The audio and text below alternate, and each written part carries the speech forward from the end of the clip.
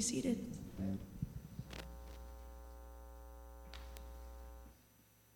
Is glorious. Yeah. Praise the Lord. To sing that to the Lord together. We have a special guest with us this morning to preach to us, and that is Dr. Rick Reed. And he and I go way back, like to when I was 3 years old. So farther back than I can remember. That's He was my personal pastor for most of my life before I became a pastor myself. And he had a massive influence on my spiritual growth and development over the years. He was the one to baptize me, to officiate at Angela and my marriage, and later to teach me to preach. And so he's been a pastor in the States and then here in Ottawa for many years, and is now the president of Heritage College and Seminary in Cambridge, down in southern Ontario. I'm sure he'll share a little bit about the school with us, and there's a table set up at the back. His wife, Linda, is here with him as well, and he's got 3 kids and 3 grandkids now, right? Right. Yeah, and so we are blessed to have him with us. And this is not a usual Mother's Day sermon or passage that he's agreed to preach today, but compared to what I did last year on Mother's Day, if you remember, I preached on the lake of fire from Revelation 20. I think you're in for a treat today. Yeah. So, would you give Pastor Rick a warm welcome? Thank you, Matt. Well, thank you, Pastor Matt. It's a really delight to be back with you here at Calvary. I've known this church for many years. As Matthew said, we pastored here in Ottawa at the Met for 15 years and have stayed in touch. And it's really fun. A week ago Saturday, we had our graduation at Heritage. And the first graduate at the seminary graduate was Kay from your church. And I had not actually met Kay. I think she had done her studies online. So at the banquet, I think some of her family, her mom and others were there, and they said, "You're going to be at our church in like a week and a half."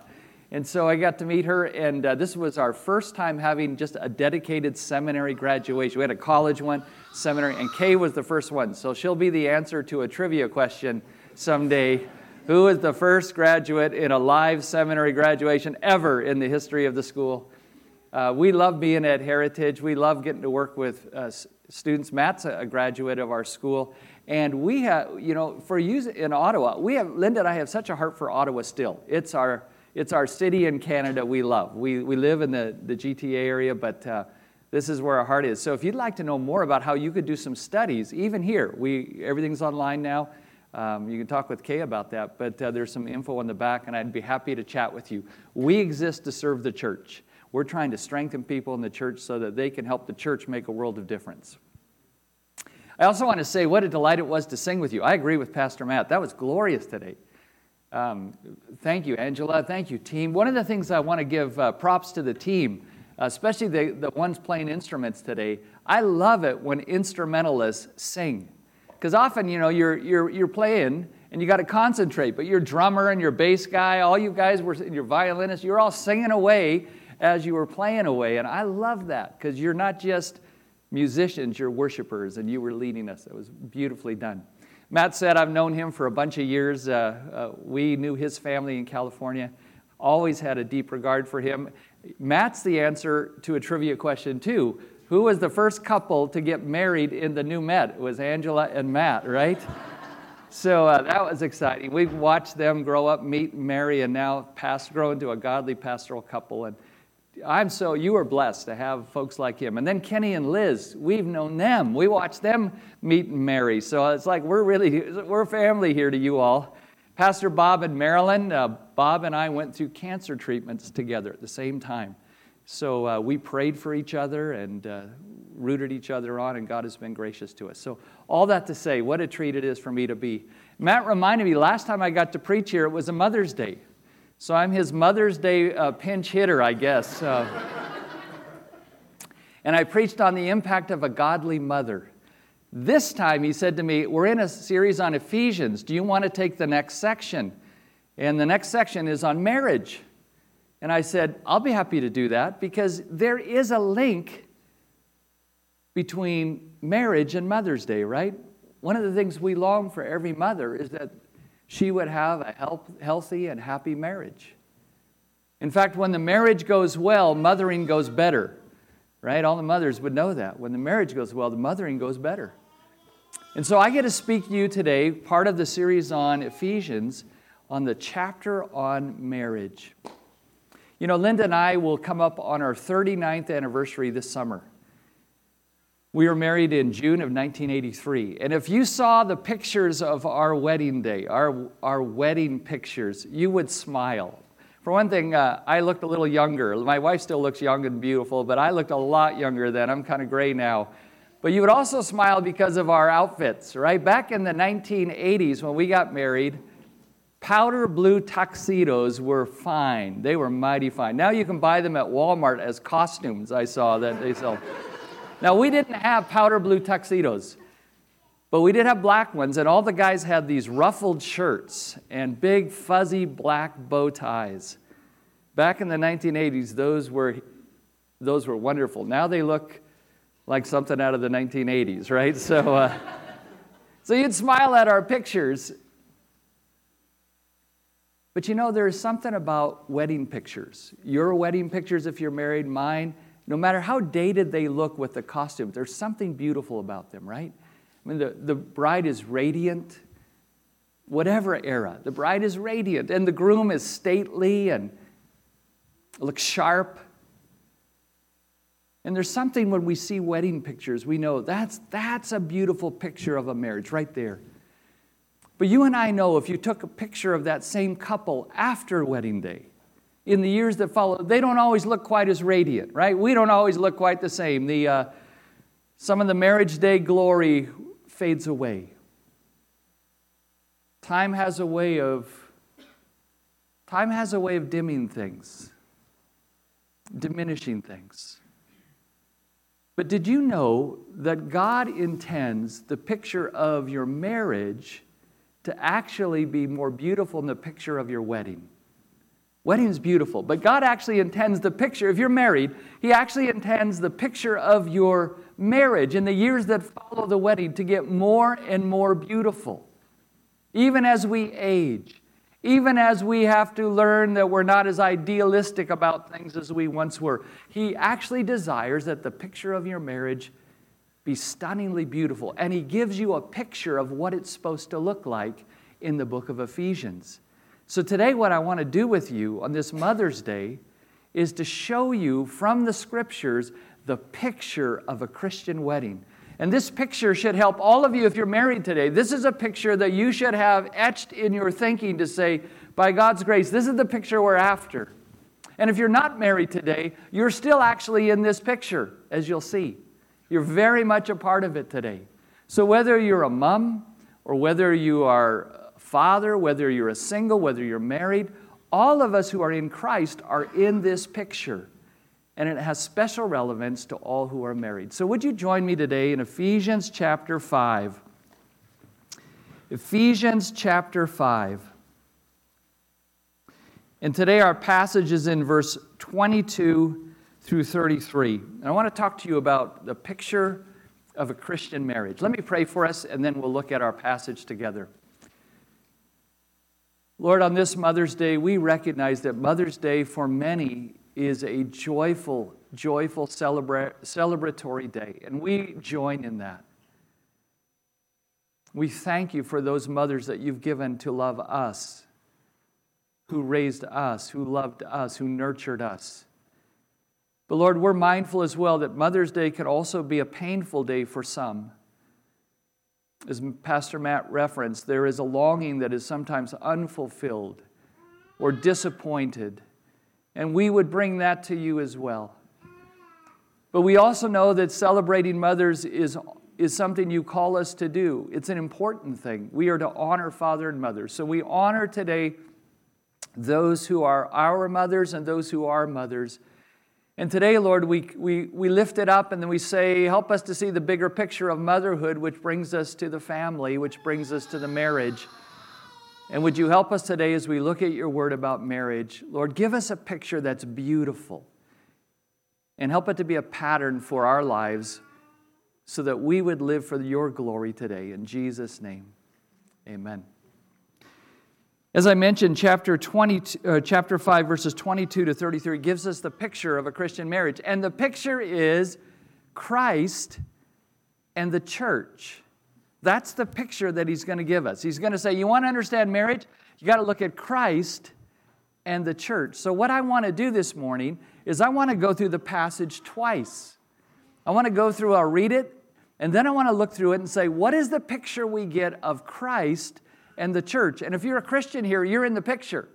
So this is really not just for moms today, this is for everyone. So we'll look at Christ and the church, and then we'll see how the Apostle Paul, under the inspiration of the Spirit of God, goes back and said, that picture should help you with your marriage. That's where we want to go today. So let me read the text, and then we'll look at it twice, okay? So Ephesians chapter 5, verse 22. Wives, submit to your own husbands as to the Lord, for the husband is the head of the wife, even as Christ is the head of the church, his body, and he himself is its Savior. Now as the church submits to Christ, so also wives should submit in everything to their husbands. Husbands, love your wives, as Christ loved the church and gave himself up for her, that he might sanctify her, having cleansed her by the washing of water with the word, so that he might present the church to himself in splendor, without spot or wrinkle or any such thing, that she might be holy and without blemish. In the same way, husbands should love their wives as their own bodies. He who loves his wife loves himself, for no one ever hated his own flesh, but nourishes and cherishes it, just as Christ does the church, because we are members of his body. Therefore, a man shall leave his father and mother and hold fast to his wife, and the two shall become one flesh. This mystery is profound, and I am saying that it refers to Christ and the church. However, let each one of you love his wife as himself, and let the wife see that she respects her husband. As I mentioned, the picture really begins by saying, let's start by talking about how Jesus loves his church, loves us, loves all who are in Christ.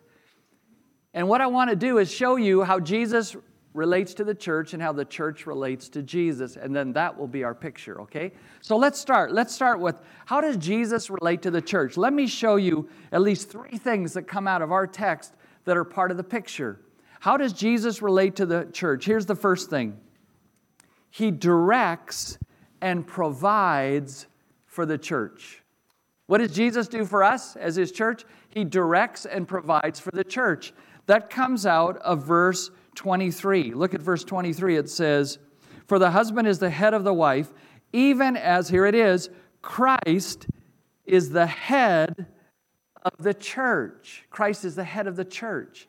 Now, over the years, there's been some theological discussion and debate about what that means, that Christ is the head of the church. And there's kind of 2 basic views, 2 basic understandings of what it means that Christ is the head of the church. One view says, well, what that means is that Christ directs the church. He gives direction to the church. And there the idea is that Christ is as the head to the body. The head directs the rest of the body. From the brain, the head sends signals and the body moves. So Christ is the head. He gives leadership. He gives direction to the church. Think of headquarters.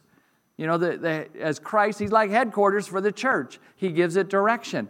And that idea is found in chapter 1, verse 22. If you look at chapter 1, verse 22, you'll see that idea of head as direction, where it says, 1:22 says, and he put all things under his, Jesus' feet, and gave Jesus as head over all things to the church. So it's the idea of authority. It's leadership there. So one view of head says, well, Jesus gives direction to the church, okay? But there's another view. Some say, well, I think it actually means that Jesus gives provision to the church. Here's the idea that head is the source. Think headwaters. You know, the headwaters of a stream is where the river starts, right? And so everything flows from the headwaters, flows down and fills the stream and flows down. And they're saying that Jesus is the source. The head of the body is the source of the rest of the body's needs. So which one do you think it is? Do you think when it says Christ is the head of the church, it means he gives direction or he gives provision? And the answer is Yes. Right? Of course, he does both. He gives us direction. If you're a Christian, you follow the directions of the head, the Lord Jesus. And if you're a Christian, you rely on the supply, the source, the provision of the Lord Jesus.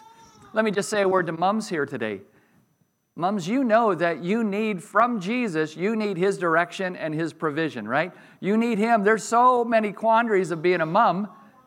You're going to need the Lord to give guidance over and over, to lead you. But you also need His empowerment, His strength to keep doing what He calls you to do. And Jesus is that for the church. So He directs and He provides for His church. That's the first thing. Here's the second thing that Jesus does for His church, and He does it for us. He willingly sacrifices for the church. Jesus willingly sacrifices for the church. That comes out in verse 25. Husbands, love your wives as Christ loved the church. Now notice what comes next. He loved the church and gave Himself up for her. Love is demonstrated by sacrifice here. He gave Himself up. And you know, Pastor Matt led us in communion today. When it says Christ gave Himself up, it doesn't mean that He was inconvenienced for us, does it? It means that He gave His life for us. He went to the cross for us. He died for us.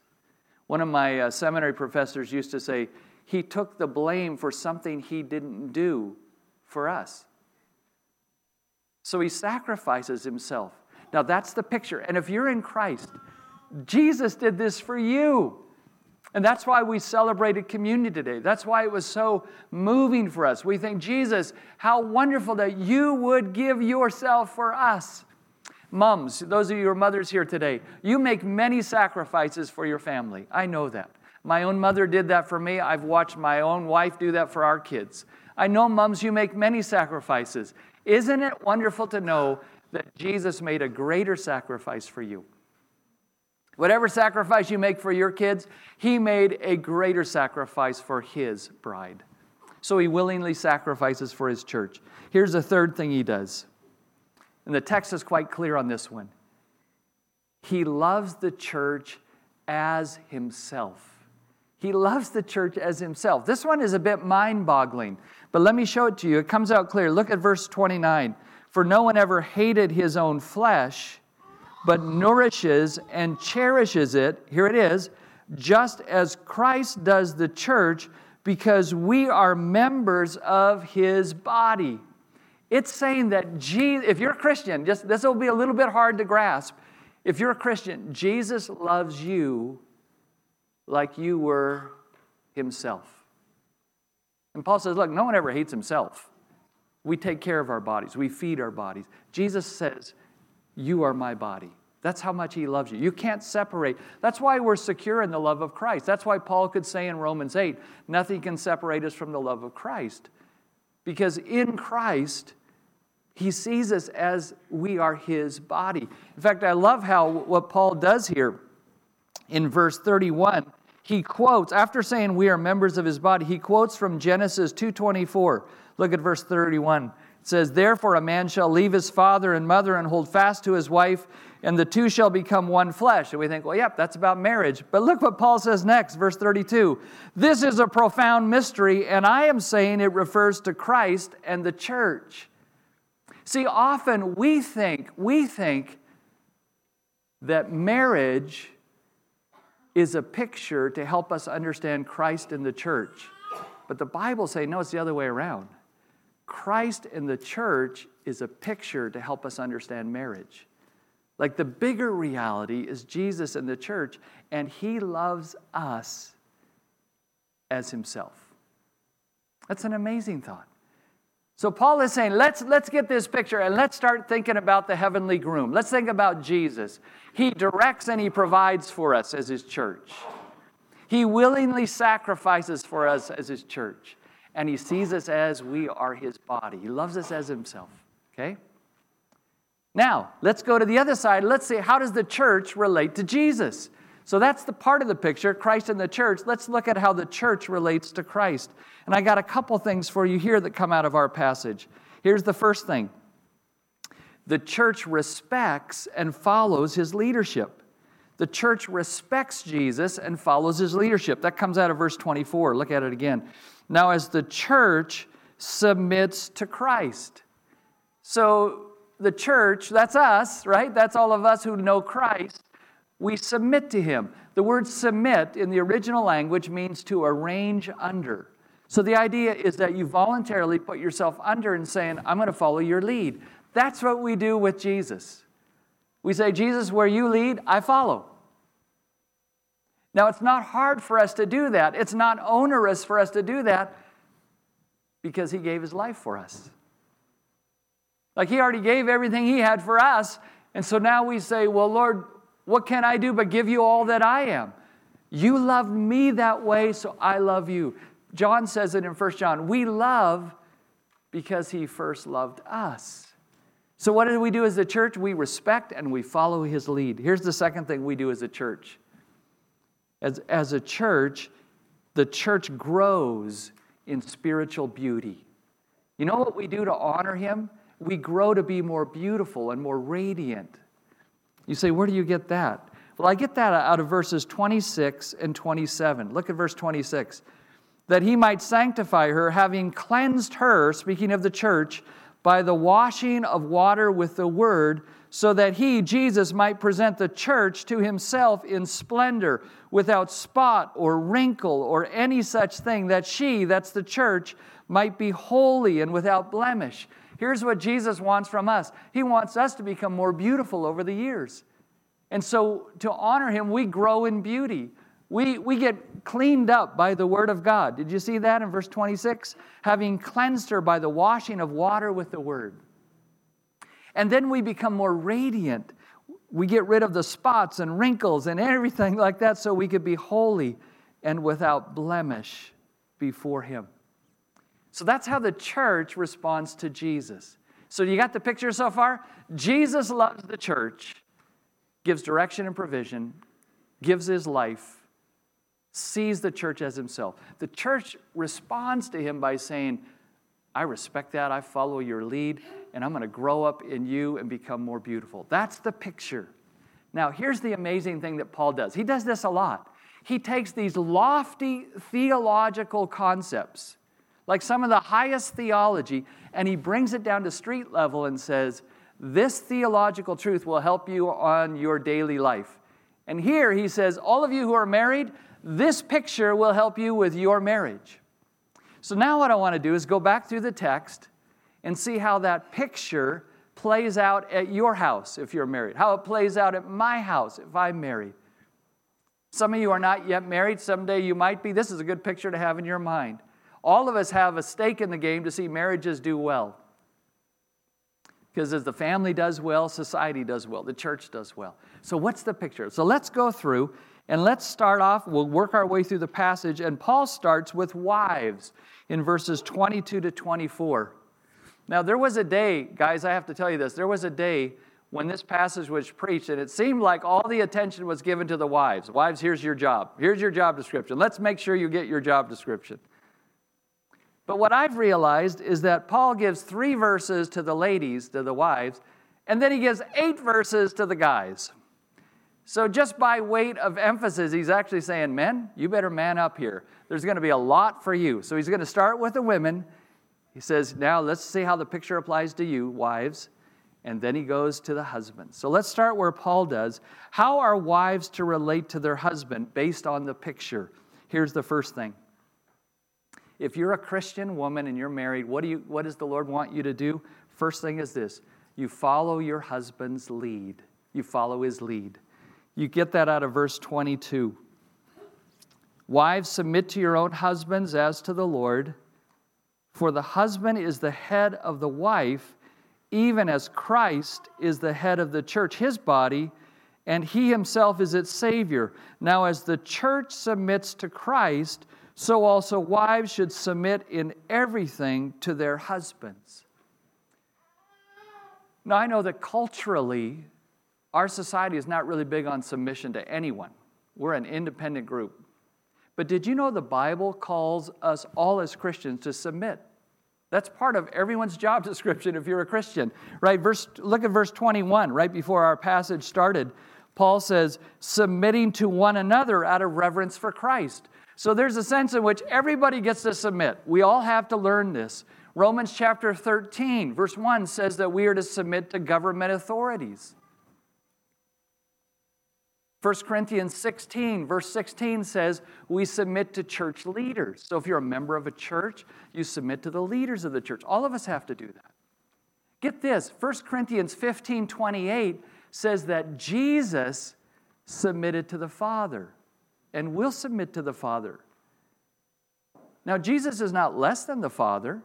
You know your theology enough to know that there is an equality among the members of the Trinity, Father, Son, and Spirit. But Jesus arranges himself under the Father's lead. So all Christians, even Christ, have tasted submission. Here it says to wives, wives, submit to your own husband. Follow his lead. Be willing to do that. Arrange yourself under that. Now, I know that raises some questions. One question that some wives would honestly have, it's a fair question, it says, what happens if my husband doesn't lead? My wife would tell you that in her years of serving with me in pastoral ministry, one of the questions that women have said to her most frequently, who are married, is, I just wish my husband would lead. But he's not. So what do you do if you're told to follow his lead and he's not leading? Well, we're going to get to that when we get to the guys. Remember I said there's 8 verses for the guys? So that's coming. So guys, hang on there and just keep that in mind. But here's a second spin-off question let me deal with now. Some women would ask, but what do I do if my husband is leading in the wrong way? If he's going against the Lord? If he's not going in God's ways? Do I follow that? Well, I think our text answers it. Look at verse 22. It says, wives, submit to your own husbands. Look at the next phrase. As to what? The Lord. In other words, you are to do this as to the Lord. Would the Lord want you to go against the Lord's ways? Well, no. So you can't follow somebody if they're going against the Lord. You have to say, I'm sorry, I can't go there. Do you remember the story of Ananias and Sapphira in Acts chapter 5? Do you remember the story? They kind of conspired together to look a little better than they were. They pretended they were hypocrites, right? They pretended to sell property and give it all to the church, but they didn't really. So Ananias comes in, and he tells Peter and the other leaders, I sold this property. I want to give all the proceeds to the church. And Peter says to him, Ananias, it was your money. When you sold it, you could have done whatever you want. You didn't have to give it all away, but you should not have lied that you're giving it all away when you're not. You've lied to the Holy Spirit. And the Lord strikes Ananias down, and he dies. Like right then. Don't you think that would have got everyone's attention in the church, right? A few hours later, his wife, Sapphira, comes in. And Peter says to her, did you guys sell the property for this much and give it all to the church? And she says, yep, that's what we did. And Peter says, how did you conspire together with your husband to lie against the Holy Spirit? And she dies. Here's what's interesting. She doesn't get a pass. She doesn't get to say, well, I was following the lead of my husband. And he wanted to do this, so that's why I'm going along with it. It's like, that's not a good excuse. Peter still looks at her and says, you shouldn't have done this. Even if your husband's going to try to do this, you'd have to say, babe, I can't be part of that. Because I have to do this as unto the Lord. So do we follow someone's lead who's going against the Lord? We'd say, no, I can't do that. As to the Lord. Okay, so that's the first thing. What a wife can do to play out the picture is follow his lead. Let me give you a second thing that also comes out of our text. How does a wife relate to her husband based on the picture? Second thing, follow his lead. Secondly, show him respect. Show him respect. That comes out clearly out of the last verse, doesn't it? Verse 33. However, let each one of you love his wife as himself, and let the wife see that she respects her husband. A number of years ago, Linda and I went to a conference called Love and Respect. And it was actually incredibly helpful. And one of the points that Emerson Eggerichs, the author and speaker of that conference, made was this. He said this, both men and women need love and respect. We all want to be loved, and we all want to be treated with dignity and respect. But he said, it's interesting. It seems there is a special sense in which men respond well to respect. And he cited a massive study that was done that asked men, If you had to choose, would you rather be unloved or disrespected? And the men overwhelmingly chose, I'd rather be unloved. In other words, respect was a really important category. And Egerich said this to us. He said, there's a sense in which respect, and guys, you'll get this. There's a sense in which respect is the mother tongue of a man. We get that. And he says good coaches, good military leaders understand that. They will call a man out, but they'll always show him respect. And then he pretended he was a hockey coach at the intermission when the team had not been playing well in the first period. And he says, a good coach will do something like this. He'll look at these guys and he'll say, what were you doing out there? You guys are better than this. I've seen you play before. I know you can do this. You were not showing who you... See what he's doing? He's calling them up by saying, you're better than this. You can do this. And he says, a good-hearted man will rise up to that and say, I want to live that out. And he's saying to wives here, there's a sense in which when you speak respect to a husband, it calls him up to be what God wants him to be. A good-hearted man will do that. But you say, but what happens if my husband is not that respectable? And that's the sad truth. There are women who are married to a man who's not acting or being respectful. Do you still respect someone who's not respectable? Let me ask you this. Does the Bible call us to respect our political leaders? It actually does. Romans 13, verse 7, it says, give honor to whom honor is due, taxes to whom taxes is due, respect to whom respect is due in the context of a political setting. Let me ask you, are our political leaders always respectable? No, they're not always. They're like us. They're human. Some of them are better than others. But the office that they hold is worthy of respect because it says the Lord has put them there. So we respect the office even when the person is not always respectable. And I think that there's a sense in which a wife, Christian husband, she's called to say, right now, he's still not all he's going to be.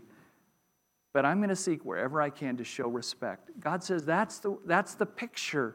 Like the church does for Jesus, that's what a wife does for the husband. Okay? So that's the 3 verses for the ladies. Now let's go to the 8 verses for the guys. How is the husband supposed to relate to his wife? What does the text say? And I've got 3 things that I want to say. Guys, this is for you. And moms, you can now just sit back and smile because I've got I'm going to talk straight up to the men. And mothers here, you should say, preach it, brother. Preach it, all right? So what is a guy supposed to do if he's married? What does the Lord want? Based on the picture, remember Christ in the church. Here's the first thing. We are to give direction and provision to our wives and family. We're to give direction and provision. I could speak a long time on this, but let me just highlight a few areas, brothers, where this plays out. It should be in the area of financial direction and provision. A good-hearted man is going to want to support his family, and he'll bust his tail to do that. He'll work hard. He'll work long hours. He'll carry the major responsibility to provide for his wife and family. Good-hearted men will do that. They won't shirk that. I get there are situations where illness or disability makes that hard to do, but a good-hearted man knows that's what I want to do. I'll sacrifice so I can care for my family.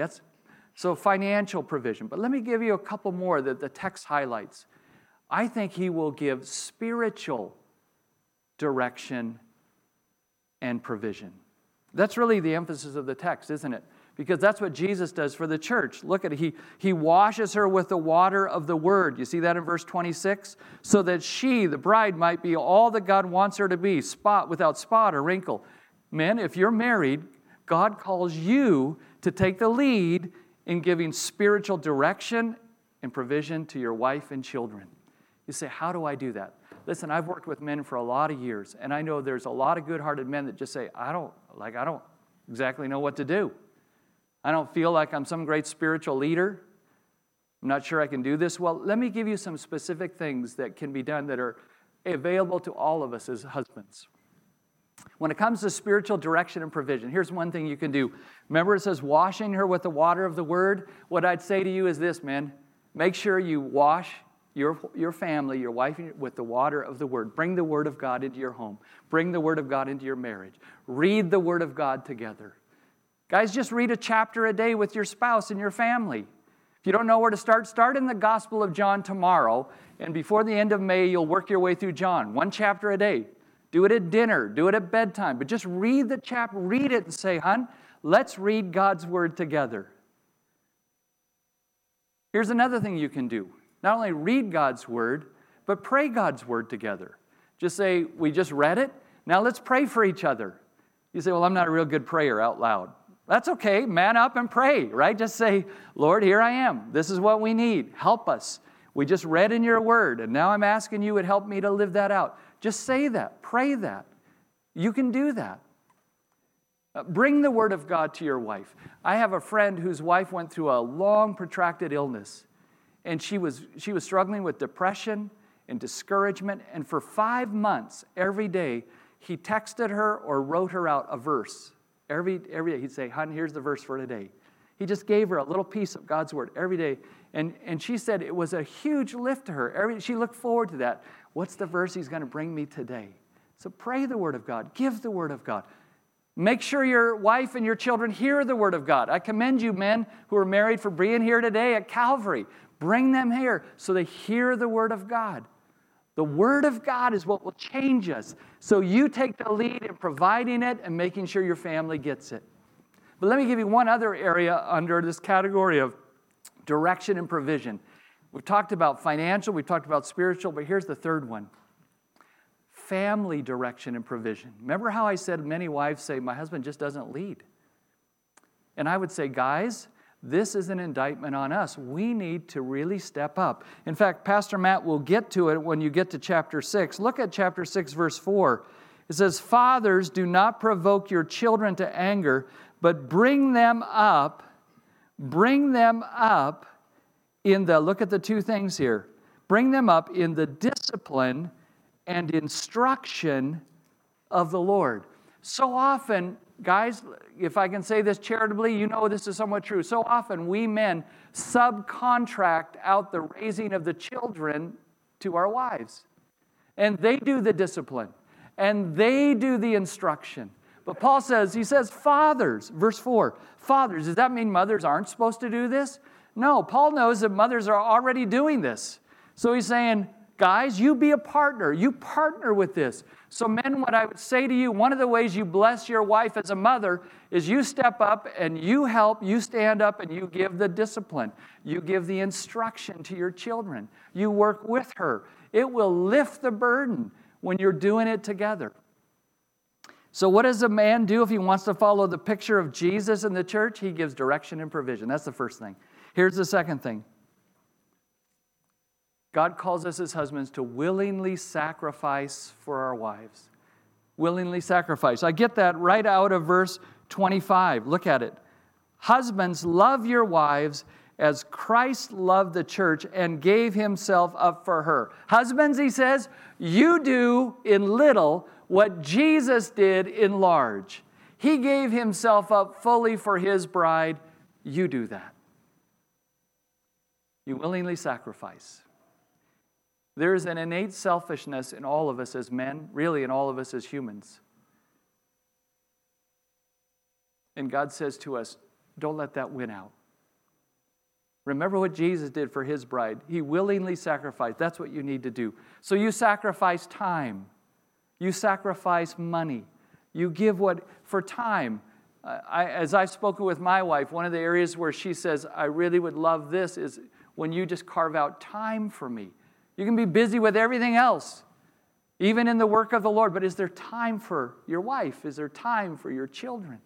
You sacrifice time. You sacrifice your interests to be part of her interests. You watch the show she wants to watch even when the game's on, right? So you just say, let's do what you want today. We got a day off. What would you like? What would delight your heart today? Instead of saying, this is what I want to do, you say, what do you want to do? And then money. You say, how can I invest in her? How can I show her her value? Guys, I would say one of the ways you can do this is you can invest in your wife's spiritual growth. What books would she like to have? What classes would she like to take? How can you bless her so that she keeps growing to be the beautiful woman God wants her to be? willingly sacrifice. That's what Jesus did, and that's the picture for husbands. And then here's the third one. Follows what Jesus did. You love her as you love yourself. You love her as you love yourself. Look at verse 28 again. In the same way, husbands should love their wives as their own bodies. Look at verse 33. However, let each one of you love his wife as himself. Love her like she was you. You know what that means, men? You will never threaten to leave her, because you can't leave yourself. You will never use divorce in the heat of an argument as a threat, because you can't divorce yourself. And she's like you, right? Love her as she was your own body. Would Jesus ever walk away from his church? You say, well, no. Well, that's the picture, right? You don't walk away. You love her as you love yourself. Somebody has said this. The best thing you can do, guys, the best thing you can do for your kids is to love your kid's mother. Because when you love the mother of your children, when you love your wife, there's a security that comes to your children. They just go, I don't know what's going on, but my mom and dad are making it. All's right with my world. They can't consciously think that, but they know that. So when you love her like she was yourself, there's something that goes on that helps her. As I said, when the marriage is going well, the mothering goes better. You're helping her. So as you hear that picture, Jesus and the church, husbands and wives, if you're like me, you think this, it's a beautiful picture, but that's a tall order. I mean, that's a tall order, what we're being asked to do. Like submission and sacrifice don't come naturally to any of us. And yet that's the picture, right? So how in the world are we going to pull this off? How can God expect people like you, people like me, to do what the Scripture says? Really, is that going to happen? Is this just a picture that is unattainable? Well, actually, in our text, in the verses that come right before, you get the answer. In verse 18, which is the passage right before, let me remind you of what it said. It says, do not get drunk with wine. Do you see it? Verse 18, do not get drunk with wine, for that is debauchery, but be filled with what? The Spirit. And then he goes in to say, do all these things, including marriage and parenting. All those things flow out. Yes, you don't have the ability to pull this off in your own strength, but you don't have to. You can come to the Lord and say, Lord, I belong to you. I'm part of your church. I'm part of your bride. Would you fill me with yourself? Would the life of Jesus live in me through his Spirit so that I can live out the picture? You see, God not only gives you a picture, he gives you the empowerment. He gives you himself. And so what I long for this day, on this Mother's Day, I would long for all the moms here today to feel incredibly loved by Jesus and by their husband and by their families. And Jesus gives us this picture, starting with himself, coming all the way down to us. And as we do that, it's a beautiful picture. And everyone wins. You know, I do want to say this. I've assumed all the way along today that you're part of this picture. I said, if you're in Christ, if you know Jesus, you're part of this picture. You're part of the church. But as Pastor Matt said early on, it's possible you're here today and you're hearing all this and you're still really not part of the picture yet because you've never come to that place where Jesus has become your Savior. You know he's the Savior. You've heard that. But you've never said, Lord, I want you to be my Savior, to forgive my sin, to make me your son or daughter, to make me part of you. If you've never done that, that's what you need to do first. And then you get to be part of the picture. When you give your life to Christ and receive his life to you, then everything changes, and now you have the resources to live his life. So let's close with a word of prayer, and I think Angela and the team are going to lead us in some final songs. But let's close and we'll give our hearts to the Lord and ask for his help. Why don't you pray silently and ask the Lord for his grace to live out your part of his picture, to know that you're loved by him, and then to live out that love in the context of family life, marriage, and whatever arenas God has you in. You pray silently, and then I'll close us in prayer.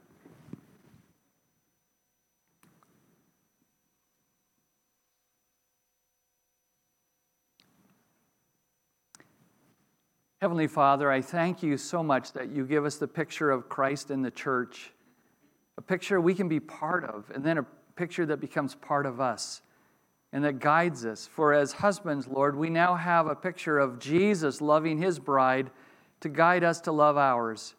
And for wives to say, we know what it's like for the church to respond to Jesus, and that gives us a picture to follow.